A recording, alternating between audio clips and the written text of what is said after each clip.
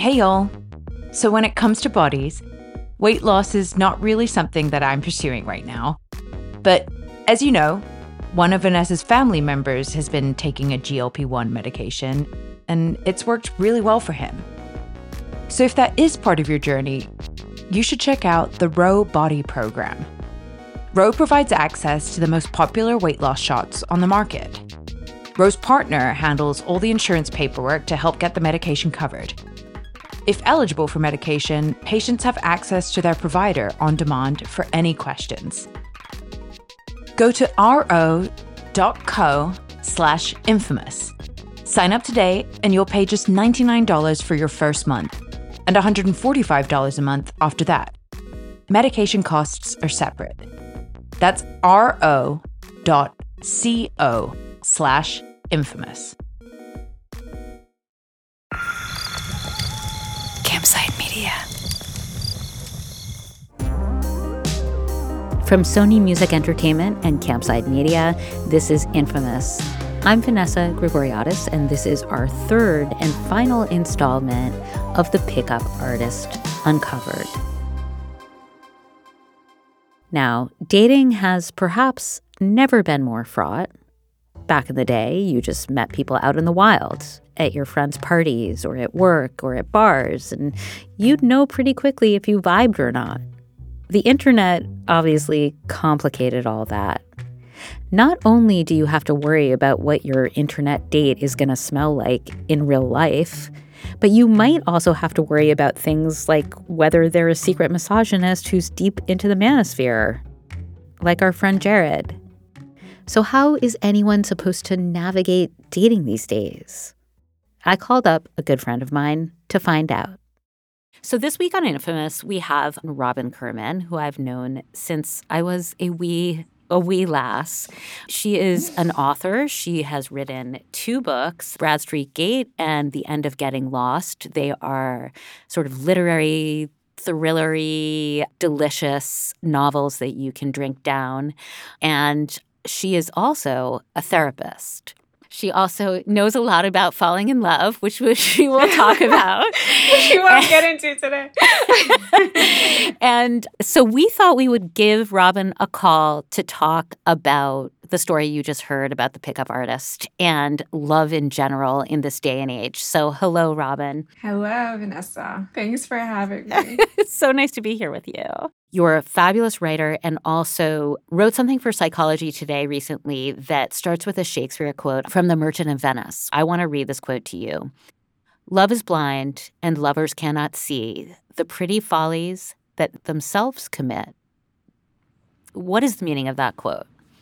It's one of the earliest mentions of this metaphor of love and blindness. This image has a very, very, very long history and has now entered our way of thinking generally about what happens when we meet someone that puts us in a state of infatuation or a state that is, let's say, not our typical kind of grounded way of judging others. And I've been interested, I think, both in my fiction and in some of my psychoanalytic writing and research in the process that we go through when we fall in love and what exactly is happening there. And, from Freud on, there's a belief that we're really operating largely unconsciously when we fall in love.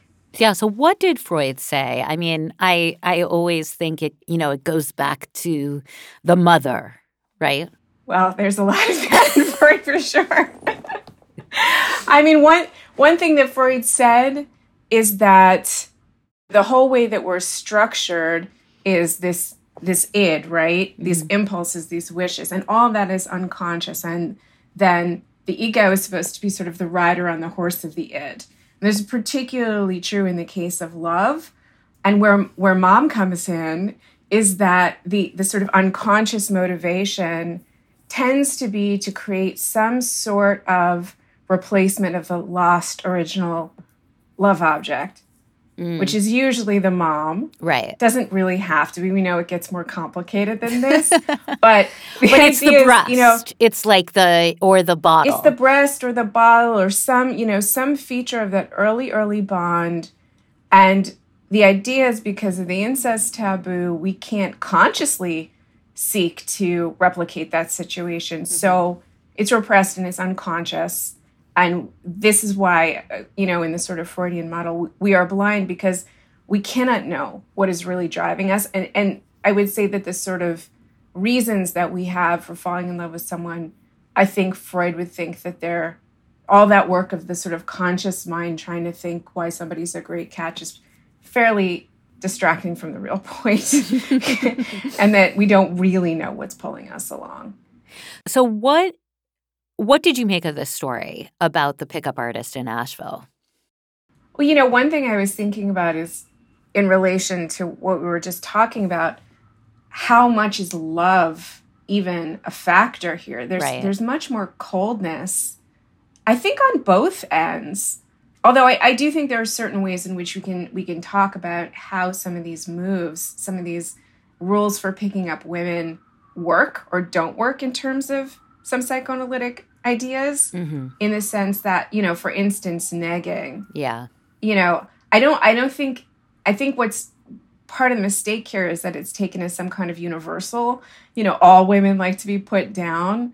That's not true. It doesn't work in one of Jarrett's dates, right? She's pissed off and rightly should be when he insults her.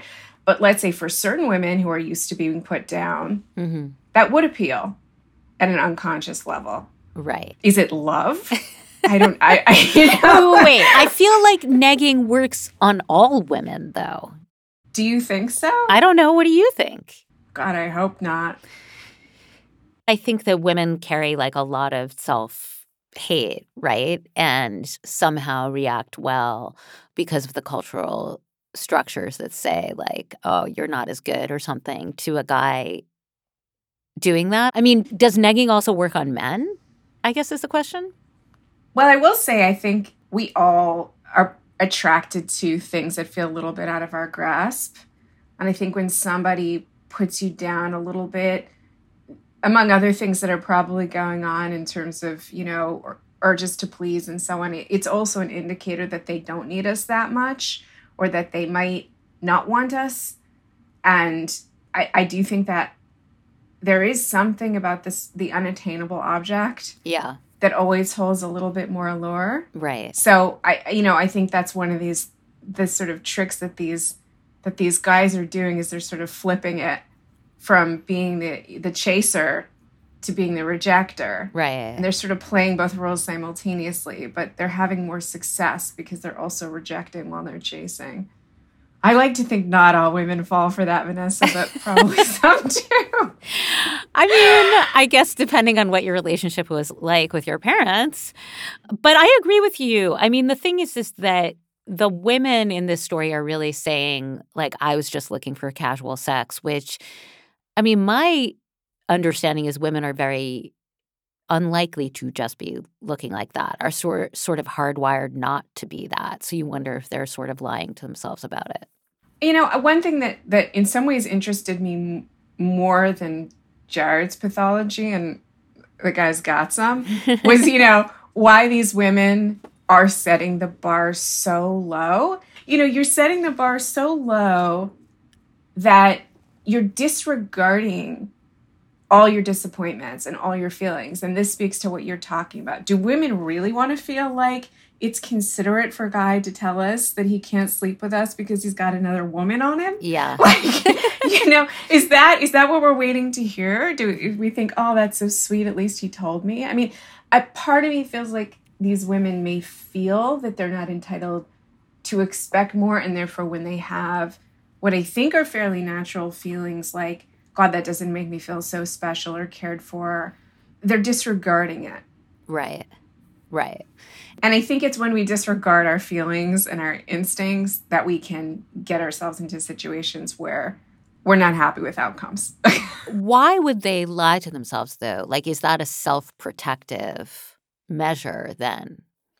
To say, like, I don't care about you, so I'm going to not be hurt by you because I actually don't care at all. I think so. They're all talking about not expecting much. The dating pool is very, very poor. They're not really looking for anything serious. And maybe they've been hurt and maybe they're afraid to open up their hearts to more. I do think it is self-protecting to expect very little because you think you won't be disappointed if you expect very little, but look how disappointed they are. He ends up being, 10 times worse. So I think it's not a great strategy right. to protect yourself by expecting very little, because the bar can always go even further down. It's true. So why do you think they kept dating him then? Like, what does that say about our culture and expectations for men versus women? Like, why is the bar so low for straight men a lot of the time? I was asking myself that too. I mean, I live in Manhattan and I'm not that familiar with the dating pool in small towns, but there was something so bleak in the description. And, one thing that really does come across is, what's going on with men in this story? I mean, the women seem to turn out all right. They move on. They have relationships. They, start lives. This is sort of a blip. But the men seem caught in some bad situations. I mean, any town where Jared is the best catch is already very concerning. But, he ends up in this sort of men's group, all these guys coming together. The story really does suggest a kind of men in crisis situation. I'm not an expert in it, but the why of it, I know lots been written about that right now. What do you think, in your own practice and observing? What's going on with men? Yeah. I will first of all say these men don't come into therapy, and they certainly don't come into therapy with women, which was pointed out in the podcast, right? He finds a male therapist, and then he looks to other men to kind of understand what's happened to me. Can't tolerate, hearing anything from a woman. What's going on with men in society right now? There's, tremendous transformations around gender happening, and women are gaining a lot of opportunity and power. I don't, entirely know why this has to be met with some sort of collapse on the part of masculinity, but there does seem to be something there. I don't feel equipped to speak to the psychological fragility of the entire gender, but there are some theories. Like what? Well, I don't really know them super well, but let's just say, men's development follows a slightly different path than women's in terms of how they deal with leaving behind the mother as the primary object. This is in a very kind of, classical model, sort of heterosexual, classic family structure, men, father, mother, child, this sort of classic Oedipal triangle. The boy has to make a more radical separation from the mother than the girl does. She can stay identified with the mother. Why? And desire the father. Because she's a girl. She knows she's going to occupy a woman's role and maintains that identification. She desires the father. She's in competition with the mother, but she can remain identified with the mother. The son has to become identified with the father and distance himself from the mother. And I suppose, you could theorize that it's a kind of more violent kick. There's certainly a lot of violence toward women here. I don't know enough about the family stories of these men. Yeah. I think one can surmise things didn't go well. There's a lot of trauma. Right. Which we don't hear anything about. We just know that it's a religious family. But, one indicator of that is the way that Jared describes himself and certainly demonstrates himself to operate in a machine-like way, or I forget how he describes himself, that he's very mechanical. Everything is kind of rules, and then his conversation is like, here's your coffee, that's $10, thank you. Like, Yeah. The guy seems to really lack sensitivity to emotion, to human interaction. He doesn't seem to have a sense of empathy, and even how to read people at all. And to me, that suggests that there's a lot of trauma in the household. And he wasn't attended to emotionally. His emotions weren't sort of mirrored. He wasn't shown care or had, appropriate reactions to whatever emotional states he was in. And therefore, he's really deficient. And that he's using these kinds of rules to fill in for something. But it's okay. When people talk about things like this, I'm like, well, then shouldn't every mom just stay home with their kids for like the first year of life? Oh, you're assuming that's what happened? I mean, that's the thing is that if you go to work 8 hours a day and you commute, I mean, I think this is part of why moms want to stay at home, but like you commute an hour on either side. How can this child ever have a chance? It's entirely possible that mom was home or dad was home or whoever was home and maybe they weren't equipped. It really depends who's your caregiver, right? If you're going to leave your child with a loving caregiver, they're getting something. But I don't think anyone would say that, not caring for a child is going to have a good outcome. There are plenty of parents who might be around and their mere presence does more damage than their absence. I mean, both of your parents are Freudian psychoanalysts, I think, right? I hope they're not strictly Freudian. Okay. But they are psychoanalysts. Do they bring their children up perfectly? Is that like the idea? Just perfectly. Perfectly. You know me, Vanessa. Flawless. That must be so crazy. Daughter, I mean, that's a good TV show in itself. Daughter of an analyst. Has that not been done with all these therapy shows? Oh my God, it really should be done.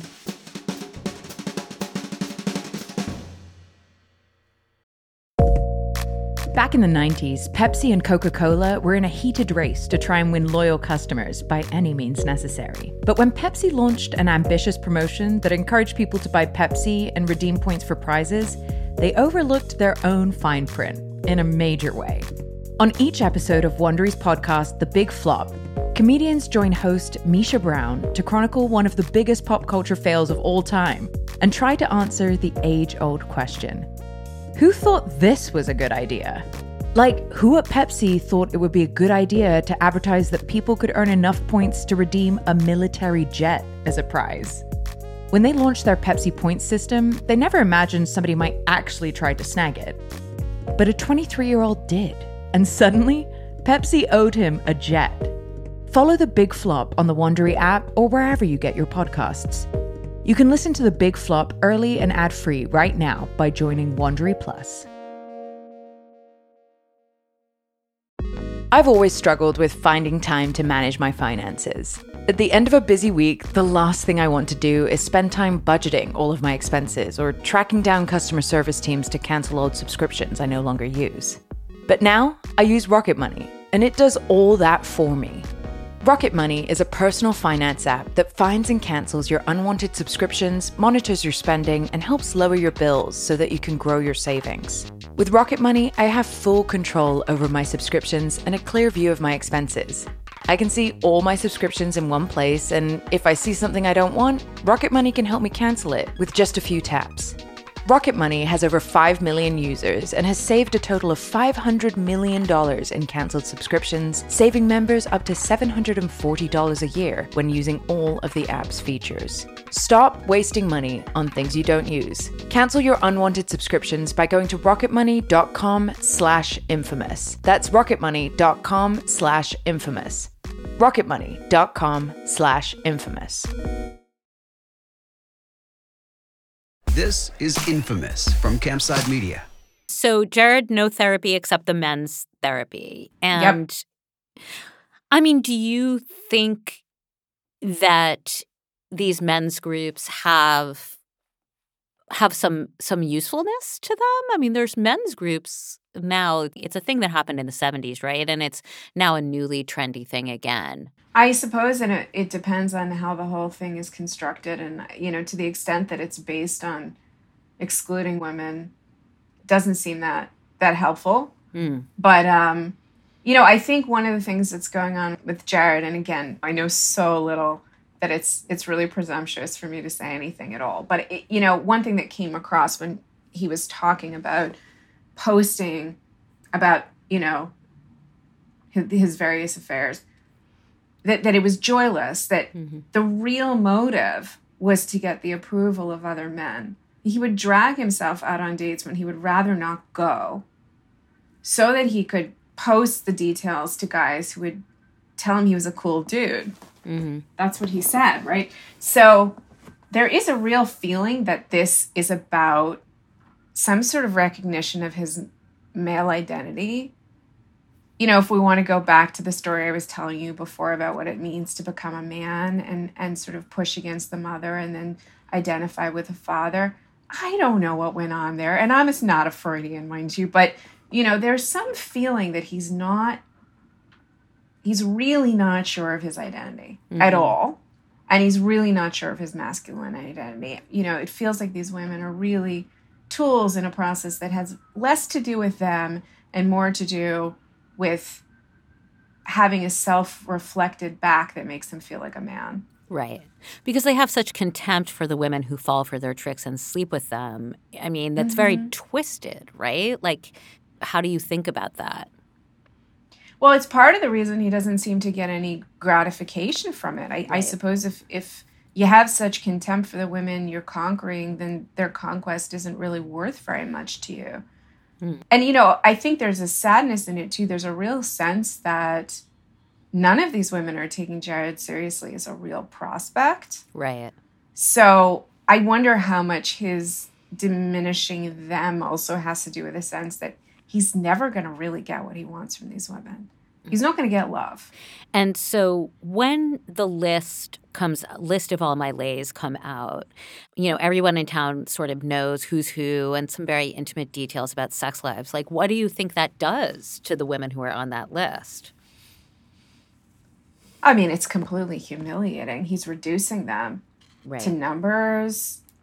And there's something really exhibitionistic about this guy. I mean, even the fact that he gets caught, and there's a lot of shame there. And, I can't help, when the shame stuff happens, I can't help but think a little bit about his religious upbringing and the sort of, what exactly is attitude towards sexual desire and sexual connection in the church. Because it seems like it's very degraded and connected to shame. He creates shame in these women.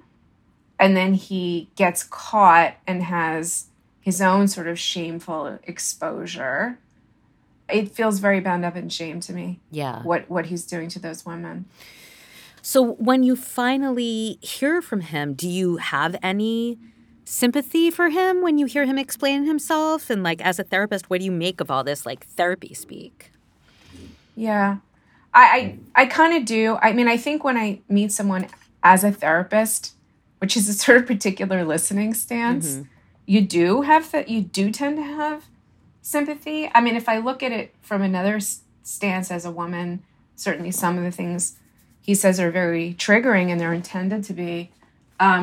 He comes across to me as someone who is, as I said, just very lost. I mean, I think there's some real pathology underneath all this that goes a lot deeper than sort of surface misogyny. I mean, I'm sure a lot of misogyny is attached to really serious pathology, but, he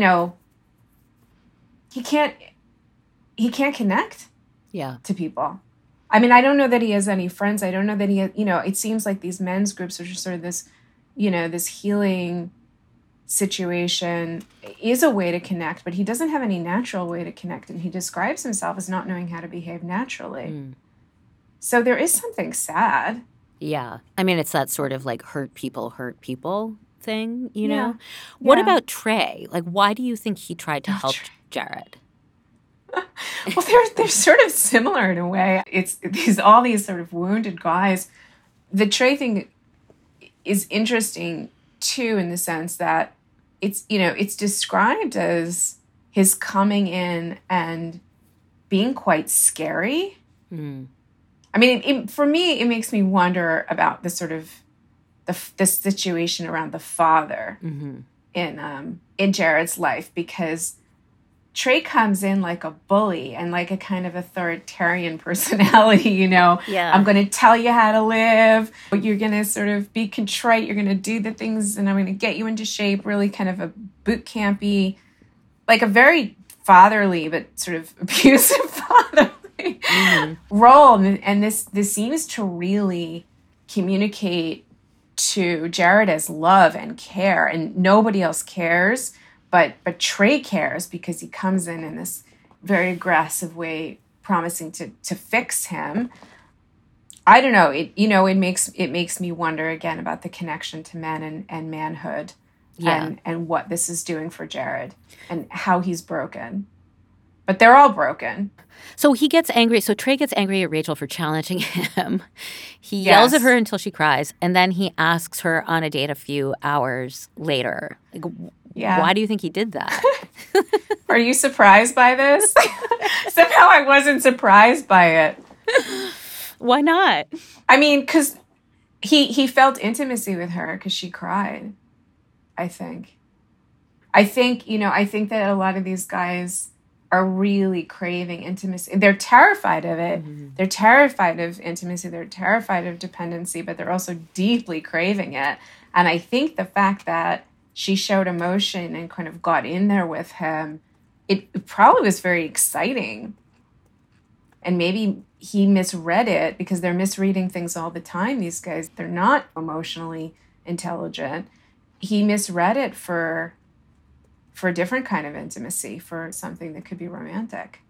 And also it could be a power grab that, they know how to relate to women as kind of sexual objects. So if she unsteadied him, he can sort of put her back in the role of ranking 1 to 10, body, face, personality. Yeah. Not that this was his game, but I mean, that there's a sort of similar psychology there. Yeah. So it could be a way of, sort of collecting his self again after his humiliation and feeling some power. Yeah, like when she cried, she gave him back the power, and he liked that feeling, right? So he sort of asked her out. I mean, it could be part of that. Or he's so humiliated that he cried in front of her. Yeah. So he needs to minimize her. I mean, do you think Jared's story is really about power in the end? Or you seem to think it's really about this lack of childhood connection? I mean, I do, and I think it's about lack of identity. Mm-hmm. Lack of identity, of knowing yourself, you mean? Yeah. I mean, I think this is what I was saying about sort of the suggestion of a deeper pathology. I think that if you can imagine, and I know this sounds kind of extreme, that posting and then having people read it and reflect back that he's a cool dude or that, he's a man is what is keeping his fragile ego together and making him feel like he's a man. And if he doesn't have that reflection, he's lost. Right. That's how I see it. And, it doesn't surprise me that he ends up in this man's group in the end where I think they're just reflecting back for one another. You're a man. No, you're a man. Like, yeah. But, I mean, you're a man is also kind of like you're a person. Right. You're held together. That I think there's like a deep narcissistic wound. There's a real question about selfhood there. So narcissistic wound is like there's a wound to your sense of self? Is that what it means? Yeah. Okay. Yeah. It's a very sort of primitive injury. Narcissistic personalities, which everyone talks about, there's this kind of, grandiosity that helps kind of cover for a real sense that the person is nothing. I see. Whenever I hear about this, I'm like, isn't that just the human condition? Like, isn't everybody just pretending? It's just pretending and being grandiose and hurt. Yes, to some degree. It's one of the nice things about being a therapist, or one of the terrifying things about being a therapist, is that sort of no matter who walks in, you recognize it in yourself. Right. So we all have these features and we can all relate.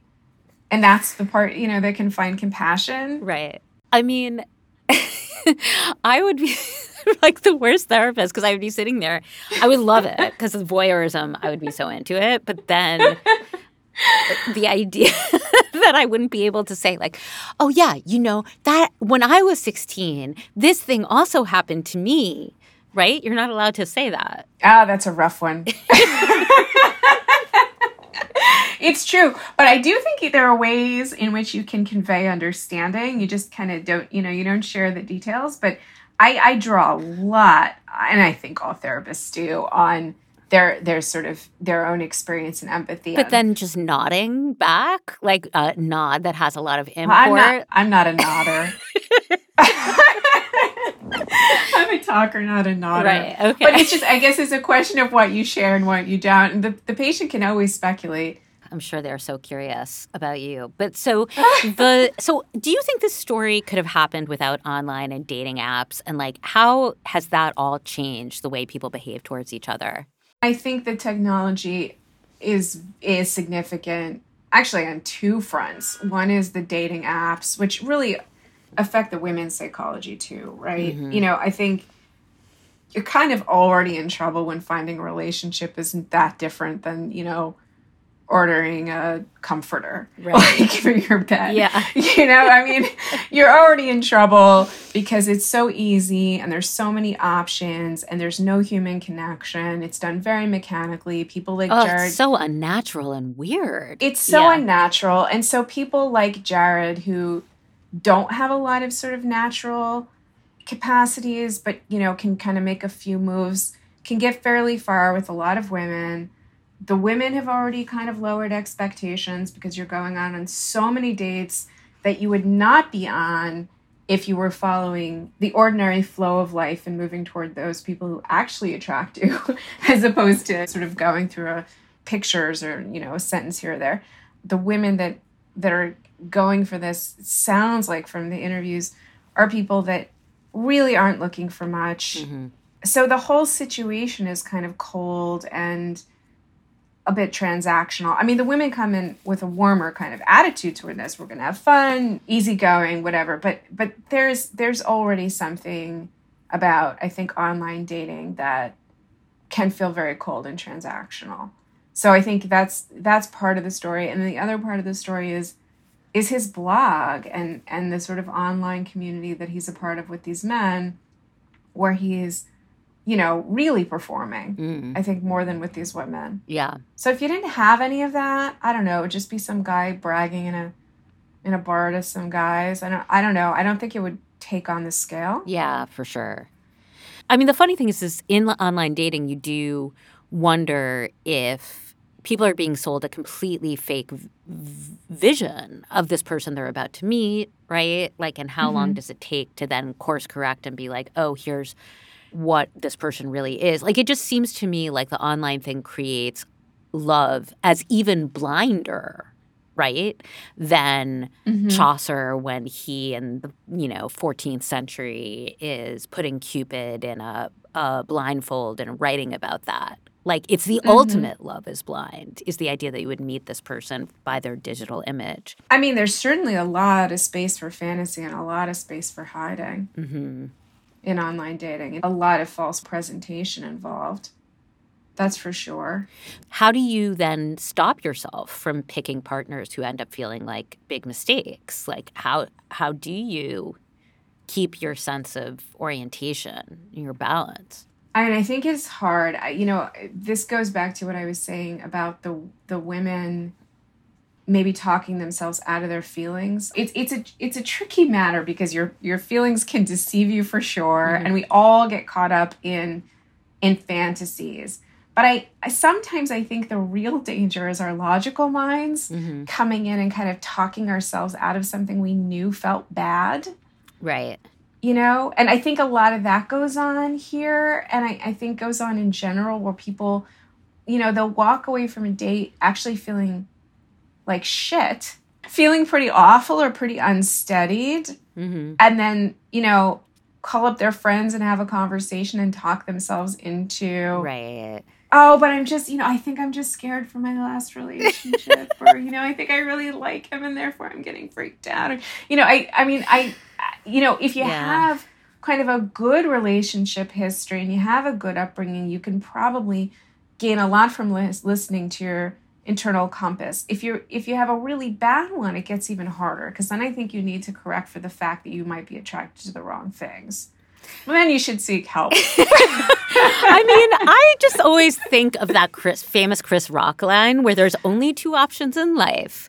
There's single and lonely and married and bored. That's it. That's all there is. You can also be married and lonely and single and bored. I mean, I'm just saying that, like, when you're single, you end up going out with a lot of people that you... Sure. I have so many friends who are getting older who are just like, I don't even want to date at all. Like, I don't even want to go on this date because I know how it's going to end up and it's just too stupid. I can't deal with it.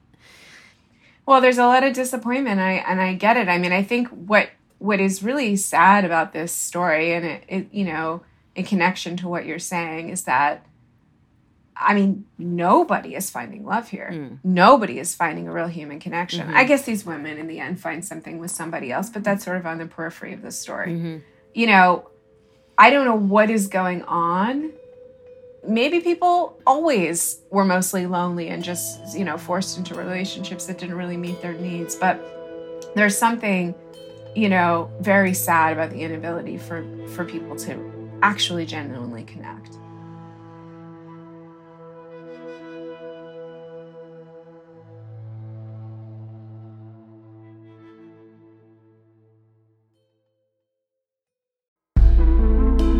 Anybody who has a sibling knows that sibling fights are unavoidable.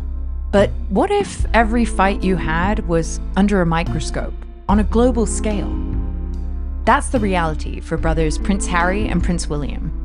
They'd been each other's closest friends and allies since the death of their mother.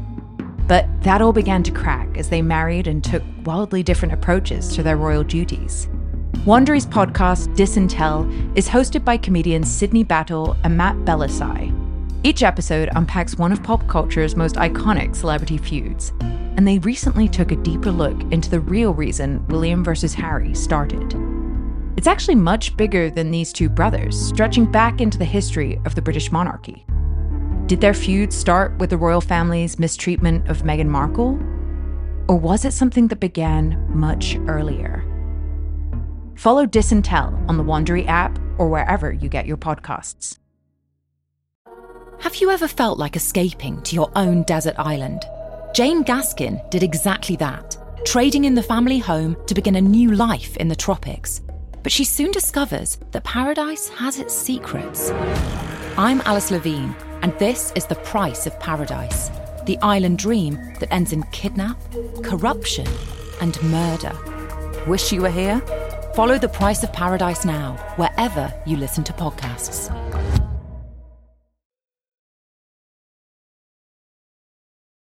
This is Infamous from Campside Media. So, okay, if you were writing a screenplay about this, what would the third act be? I think Jared and Trey should have a love affair. That's true. That would be a good ending. That would be perfect, actually.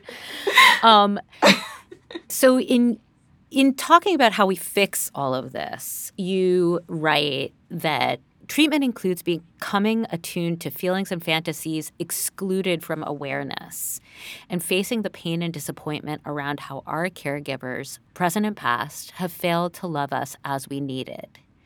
In the end, to see clearly in love, we must shift from the wishful romantic mode to a more tragic one, where greater acceptance of reality grants us the power to alter our romantic destinies, but also lands us in the mature territory of ambivalence and grief. This sounds like, but basically we just have to come to your office and pay you some money to do that? Like, how do we do this? That's a mouthful. That was a mouthful, I know, and I cut some stuff out. Did I write that? Yeah, it's sort of saying you have to come to my office and pay me to do that. I mean, I think I am probably making a plug for, do you really have to pay an analyst to do it? I mean, it's awfully helpful. Especially if you find yourself in situations where you're really repeating bad patterns or finding bad partners, you probably should get some help in there. But, the idea is basically to understand what happened in those early relationships, to stop kind of magically hoping that someone's going to repair it, that, this time you're going to get the rejecting guy, but he's going to love you like your daddy never did, right? To sort of know that you're operating on some sort of unconscious fantasy, right? Yeah. And sort of grieve the fact that you're never going to get that. Right. That's not going to be how it's going to work out. So you kind of have to grieve something in the early relationship to free yourself. Right. To then maybe have a new experience. If you can do that on your own, bravo. All right, Robin, thank you so much for being here with us this week. My pleasure, Vanessa. It was really fun. Thanks for listening, everyone. Obviously, Robin has not met Jared or his family for therapy, but she has a lot of insight. Next week, we'll be back with a different story. Please welcome the chairman of WWE,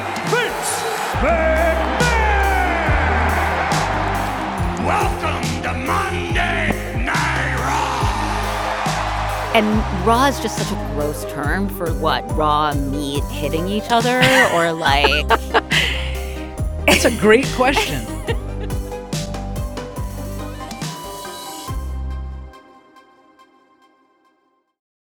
She was really good. I need to be shrunk by this woman. She's really pretty good, you know? When you make decisions for your company, you look for the no-brainers. If you have a lot of mailing to do, Stamps.com is the ultimate no-brainer. Use the Stamps.com mobile app to mail everything you need to keep your business running with up to 89% off USPS and UPS. Make the same no-brainer decision as over 1 million other businesses with Stamps.com. Use code PROGRAM for a special offer. That's Stamps.com, code PROGRAM.